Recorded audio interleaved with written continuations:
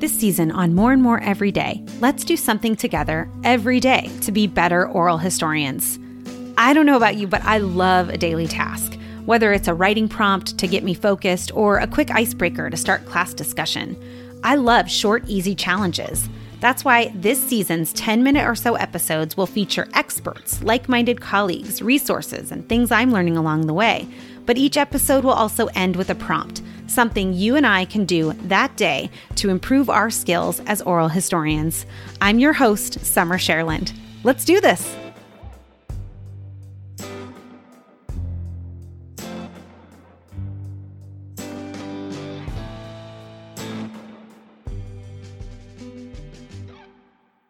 Have you ever been thrilled to come across an interview or a transcript that seems to fold right into your own research?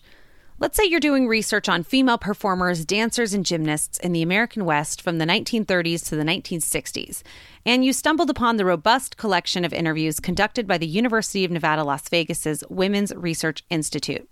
Perhaps you found their Las Vegas Showgirls archive at the library's special collection, interviews done with former showgirls, dancers, and other performers on the Las Vegas Strip. You're stoked, right? Here are actual testimonies from women whose lives you are trying to research and write about. So, you go through the motions of requesting materials, you wait for the digital or physical files to find their way to you, and you sit down to mine hours of interviews with people like Anna Bailey or Betty Bunch. And the interviews are excellent. They're engaging, the recording quality is good, and these memories are crystal clear. But they just don't completely answer the questions you're looking for. Maybe you have a specific slant or a question you're really trying to answer, and these interviews don't engage in that topic. I haven't listened to all of them, so I'm completely speaking hypothetically, but maybe you're doing a comparative piece. Let's say you're looking into the marital and divorce patterns of performers in the West, on Broadway, and in Hollywood. Now, that is a fun master's thesis idea. And for whatever reason, these interviews don't really get into the meat of relationships or family life. Instead, maybe they focus on work life, performances, casino businesses, etc. Again, I'm really just being hypothetical. It's like the time that a researcher from a nearby university contacted me to ask me why our collection doesn't emphasize the migratory patterns of our narrators. She wanted to know where our narrators and their families came from before arriving and settling in South Phoenix. But because our collection is so place-based, we actually emphasize stories of growing up and establishing a family in South Phoenix. Oh, brother, how in the world are researchers meant to use our oral histories if we can't ask every question out there?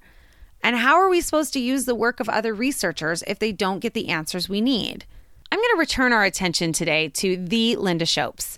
In a previous challenge, I mentioned her blog post on navigating silences or redirection in conversation with the narrator. But her piece, Making Sense of Oral History, does more than simply address this one nuanced issue. She engages in a deep analysis of power, relationships, and dynamics in the oral history interview.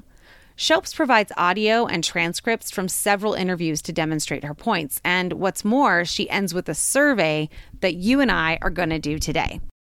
I've linked to it in the show notes, so open the article and scroll down about 3/4 of the way.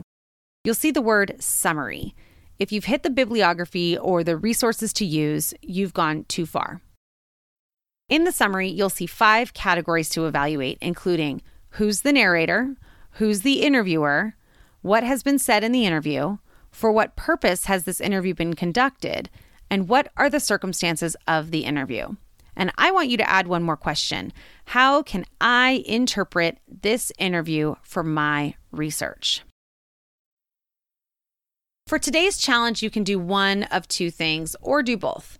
Using Shopes' summary guide, you can evaluate an interview you've conducted that you have not already processed yet, or you can analyze an interview that you did not conduct but might be able to apply to your own research.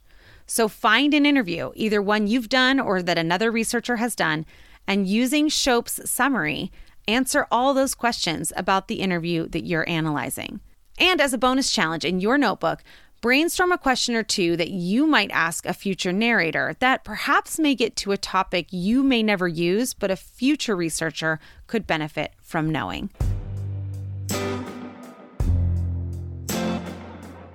We want to hear from you. Tell us how you did today at SMCC History. Use the hashtag #MoreAndMoreEveryday on Instagram and Twitter.